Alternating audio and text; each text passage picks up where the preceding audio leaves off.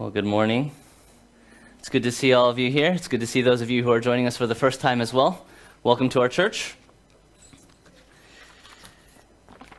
It's an interesting time of year because generally speaking, Christianity these days, it's kind of,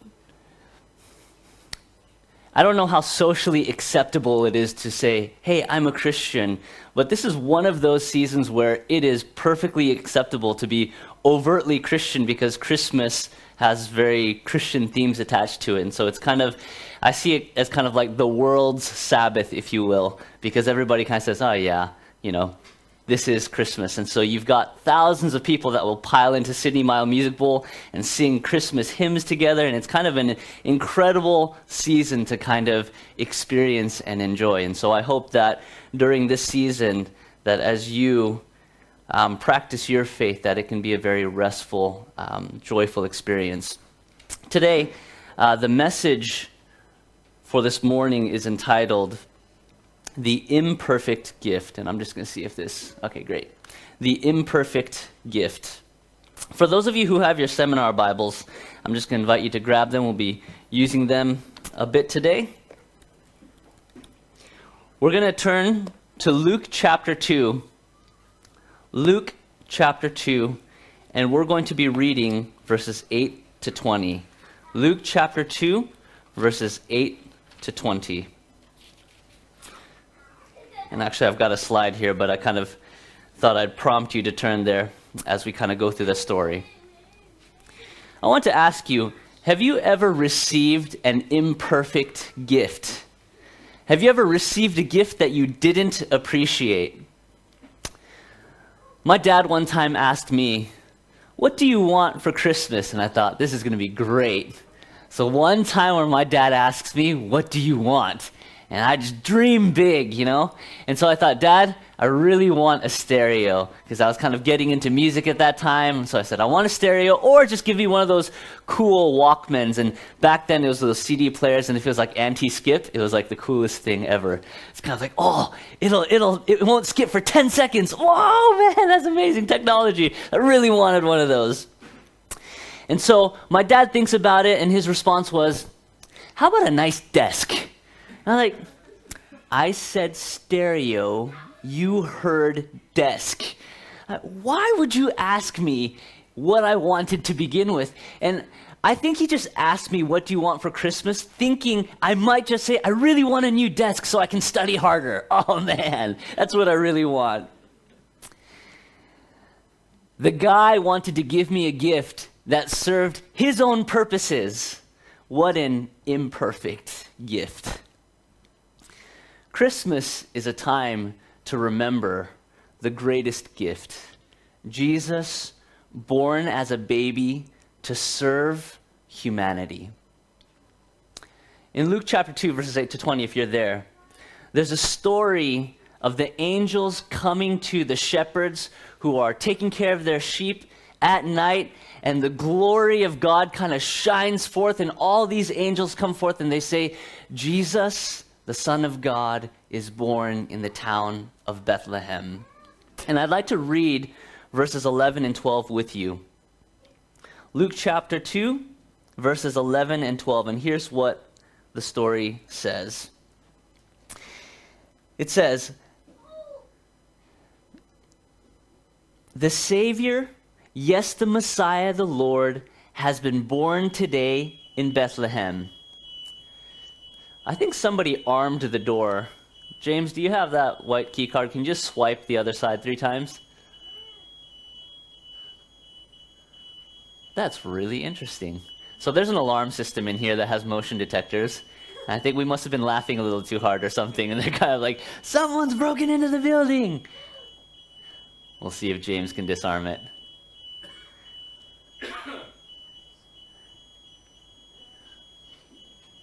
Or I'm just going to preach through. We're going to have like sirens going through. Just think of Jingle Bells. Yeah. Oh, well, that's okay too. Oh, yeah. We'll just keep preaching until the police come. And then they'll see a room full of well-dressed people, and others think, they're fine. Okay.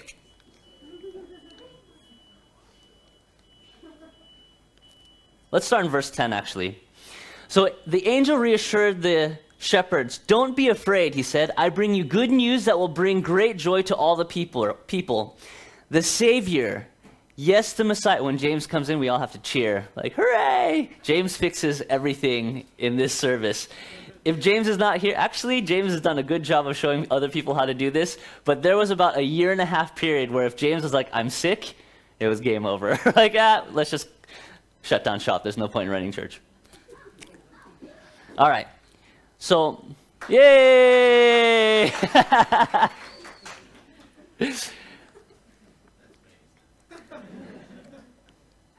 Here we go. "I bring you good news that will bring great joy to all the people. The Savior, yes, the Messiah, the Lord, has been born today in Bethlehem, the city of David. And you will recognize him by this sign. You will find a baby wrapped snugly in strips of cloth, lying in a manger." Think about this for a moment. Jesus, the divine, the majestic, powerful God, comes to earth, and his sign, the thing that proves his identity, is that he would become a helpless baby, clothed in cloth, sleeping in a feeding trough. What an unexpected entrance into the world. So you've got angels going through spreading the message, Jesus is born. You've got wise men from the east that travel in and they cause a stir. And they kind of raise this question that, hey, the king of Israel is supposed to be born here. Where is he? And we're almost building up this crescendo of events. And finally, Jesus is born in a stable with some stinky animals as a human. Jesus' entrance to earth seems to intentionally be anticlimactic. And yet, this is how God wants humanity to know it's really him, the sign that Jesus is God, the Messiah, the Lord. A perfect God wrapped in a vulnerable body seems like such an imperfect gift. What was this child going to do? How would something so dependent do anything significant?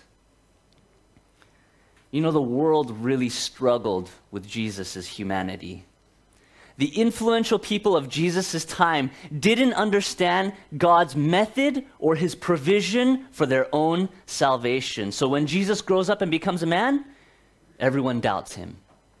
In Mark chapter 6, verses 2 and 3, the Bible says, "The next Sabbath, he, Jesus, began teaching in the synagogue, and many who heard him were amazed.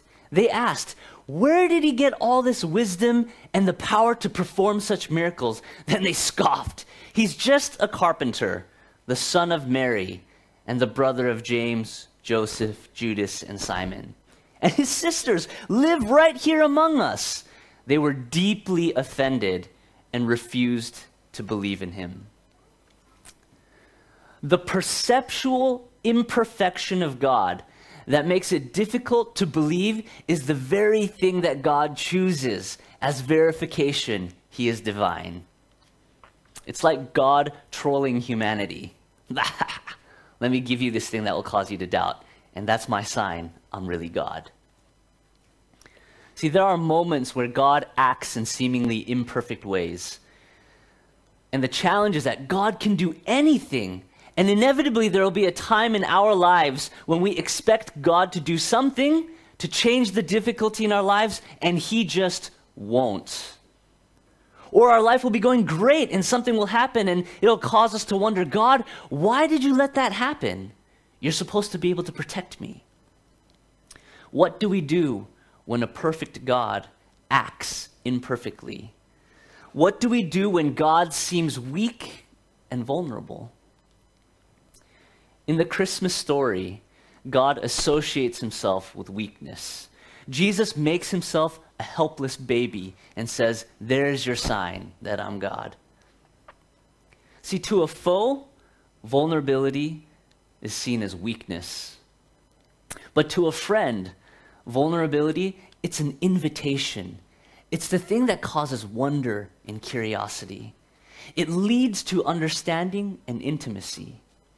And depending on how you see God, the areas that give reason for doubt can be building blocks for faith. When I first met Jinha, I was very intimidated by her. She graduated from an Ivy League school. She carries herself well. She's confident. She's smart. She's beautiful. The list goes on and on. And the more I got to know her, the more perfect she became. One day, she had a breakdown, and something happened at church, and I can't remember what it was, but she had a breakdown, and she went home early for the first time in years as a pastor. Church service finished, and she was out of there. In our church, there was a potluck, so I gathered some food together, and I just kind of thought, oh, I hope she's okay. I'm just going to go over and see how she's doing. So I go to her apartment, knock on the door, and she's in her place, and she's just got tears in her eyes, and she kind of pours her heart out, and she just kind of explains, it's been such a difficult week. And being a good pastor, I listened, I gave words of encouragement. Jinha, for the first time in years, made herself vulnerable. And I began to wonder. I remember being in wonder. This girl has breakdowns? She cries? She's human? She's not a machine? That interaction drew us together. And the reality is, she didn't need me. But that moment of her being vulnerable was an invitation where her perfection dropped. It allowed me to step into her space and get to know her in a different way. I felt needed. I felt like I ministered to her. I felt useful, and it was kind of this bonding moment for the two of us. So when Jesus came as a baby, he makes himself dependent. He doesn't need Mary and Joseph. He has all the angels of the universe, and they can build him a nice castle. He doesn't have to worry about hunger or danger or death, and he doesn't have to interact with the plebs of Israel. And yet, he lives among people. He makes himself vulnerable. He looks like he's weak. He looks human, just like you and me. But here's the thing.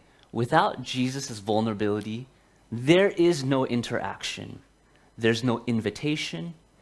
You cannot have a deep relationship with somebody. You cannot have an intimate relationship with someone who doesn't make themselves vulnerable.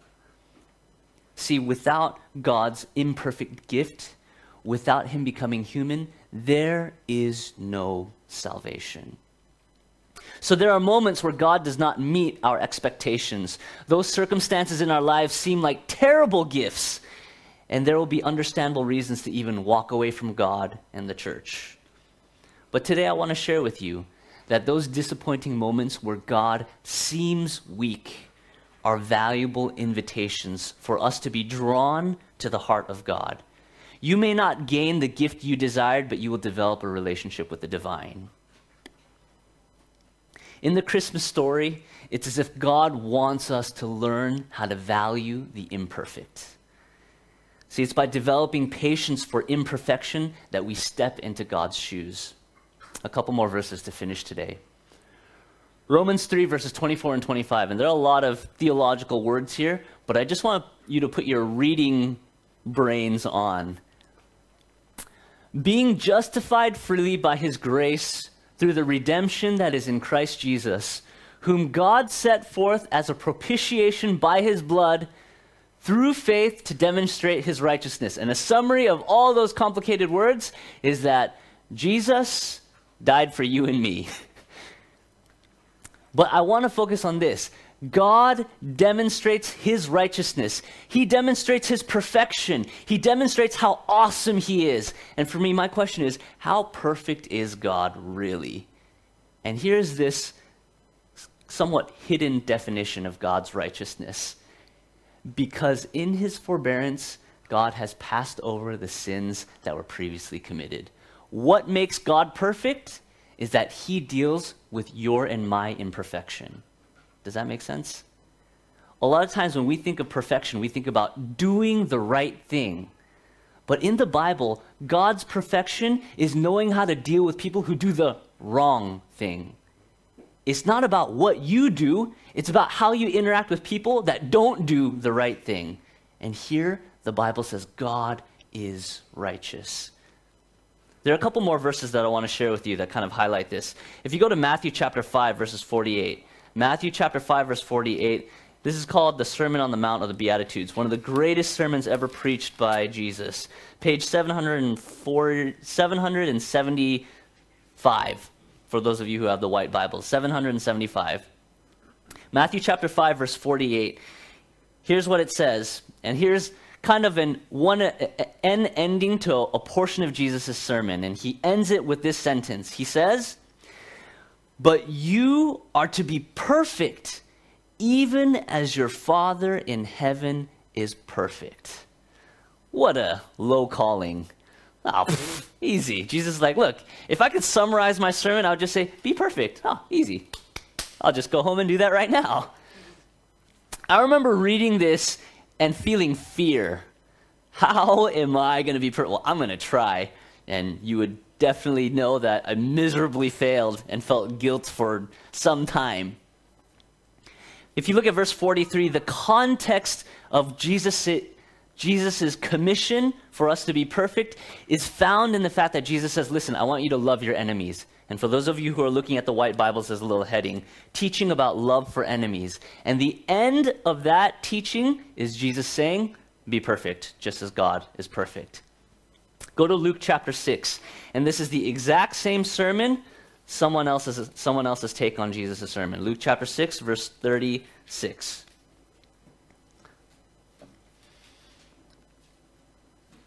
And if you look at this is page 828. If you look at the very top of that page, verse 28, it says, "Bless those who curse you, pray for those who hurt you." This is the very same context, love your enemies. But if you look at verse 36, notice how Luke interprets or how Luke puts down this commission of Jesus. He says, "You must be compassionate, just as your Father is compassionate." See, Matthew says, be perfect. Luke says, be merciful. But here's the thing, they're both the same thing. Because in the Bible, when it comes to perfection, God is more concerned about how you treat imperfect people as opposed to you being perfect.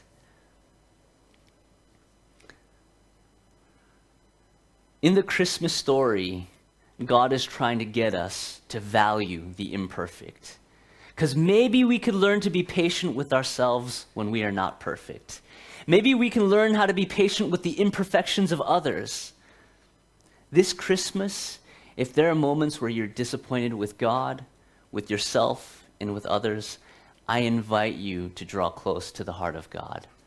Respond to God's vulnerability and find intimacy and peace. And you'll find one of the greatest gifts given to humanity in the life of Jesus Christ. May God bless you as you think about his word.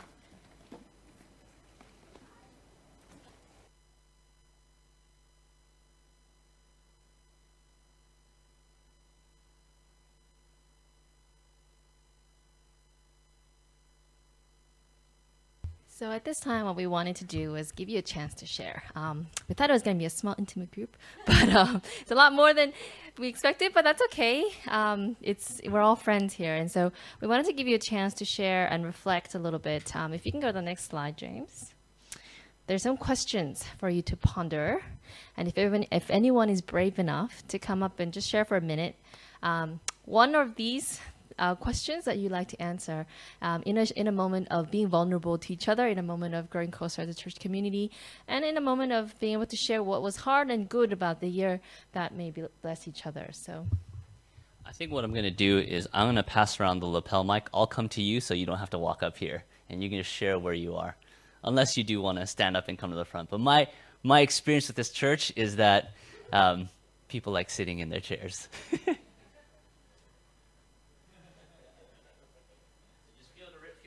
raise your hand, I'll come by. So yeah, so if you just raise your hand, and then Roy will come around with the mic, and you can just share from. You don't have to even stand. You can just sit and share. It can be like a sentence. But yeah, what prayer request was answered in 2017? What's the nicest thing someone did for you this year? What is your favorite thing about the person on your left? Or there's another question about the person on your right later. How have you seen God at work this year? What was the best decision you made? What is your favorite thing about the person on your right? What have you learned about God in 2017? What important relationship improved the most this year? And what is one year's resolution you plan or not plan to make, I suppose? Or you can, share something that's on your heart. Maybe God has inspired you to share something. But yeah, just a short little sharing time to practice being vulnerable and being weak in order to grow closer. Anyone brave enough? Just raise your hand. Oh, Shandon. Oh, he's coming up. He's coming. Oh, I may not have to go around and chase people with my lapel mic. I'll fill in some time while you think about what you want to share. Hello? Sorry? Hello.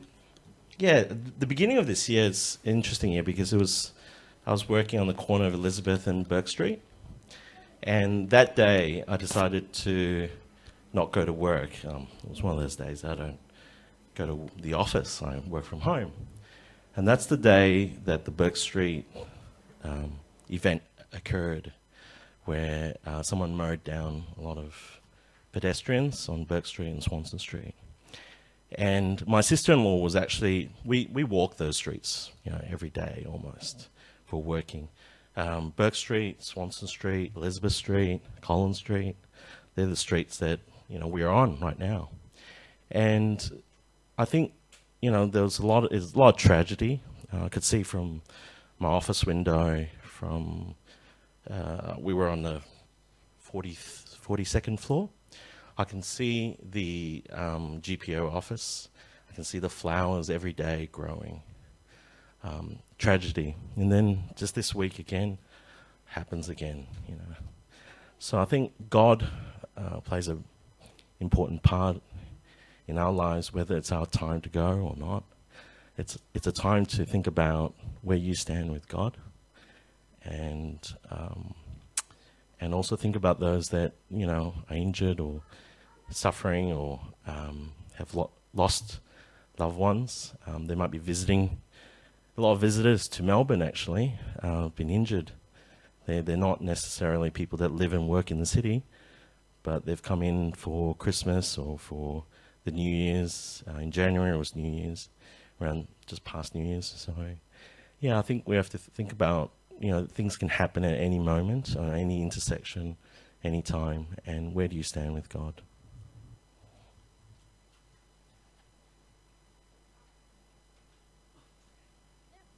Let's go. Do we just stay? You're coming up? Okay.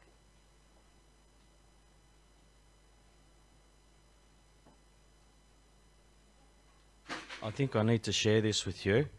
A couple of days ago, because I ride around on my motorbike, and I was at an intersection with a green light, and I went through the intersection and I nearly got cleaned up by a car that went straight through a red light. So whether you believe that we have protecting angels or not, they're there.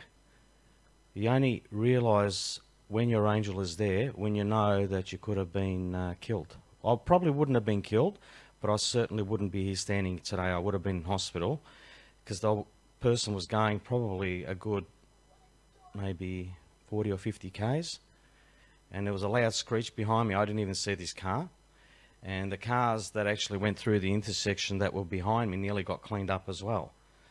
So I just want to say to you that we all have an angel, and God is there, even though you might forget that he's not there, but his angels are there to protect you. Thank you.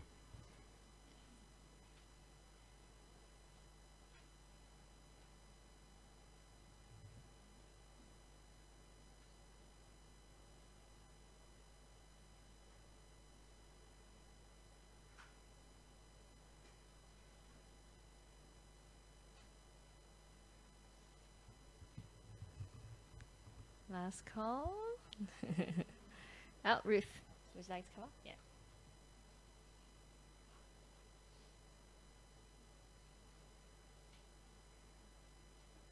Happy Sabbath, everyone.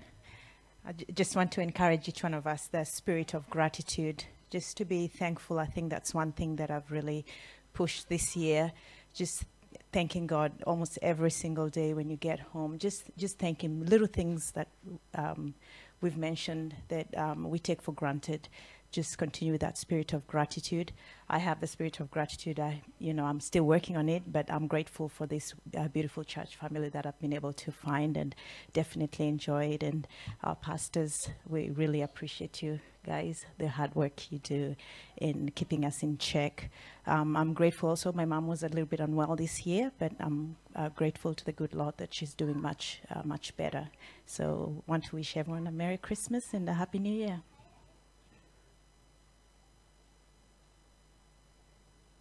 Anyone else want to share? Yeah.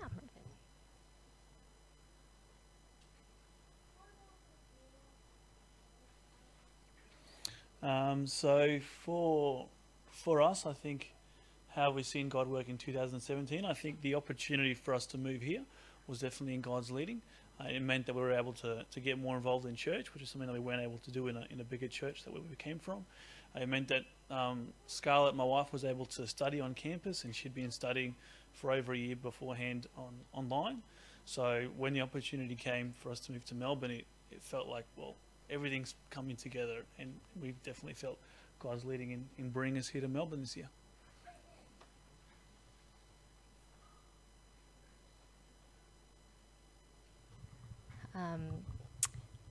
I was just going to say we are so grateful because 2017 has been a hard year for us as a family, as you all know. Just, it's our first full year with 2 kids without any kind of family support, because last year my dad was here for a lot of the time, but this year it was just us and the 2 kids, and I went back to work this year, and it was quite a balance. And while I was pushing Joshua in the hallway, I heard Roy say something about me. I used to be perfect and not anymore. No, I'm just kidding. That died a long time ago, and I was like 20. But but I was going to say how incredibly blessed we are for this church, because every single one of you helps make this church possible, helps keep us sane, and helps support us and love us and our family and our kids. And we're just so grateful. It's a lot of work to run this church because it's a small church. It's a lot of work to do the outreach that we do because, not only are we small in number, but we're a young church, as in we've only been around for a few years. And so we don't have the long history of being in this location, in this city. And so we're this little train that's going up a hill saying, we think we can, we want to impact the city in a big way. And I believe we can, not because of our own efforts, but because God can. If God can come as a little baby and change the world, surely even though we're a small church, we can bring light to this city. We can bring hope and joy and love to this city. And so thank you all for sharing. Thank you all for being a part of our lives. Thank you for being a part of this church community. And that includes anyone who's watching online as well. And we're just going to have our closing song, Silent Night. And then we're going to have prayer, and then join us to make care packs for the women in shelters.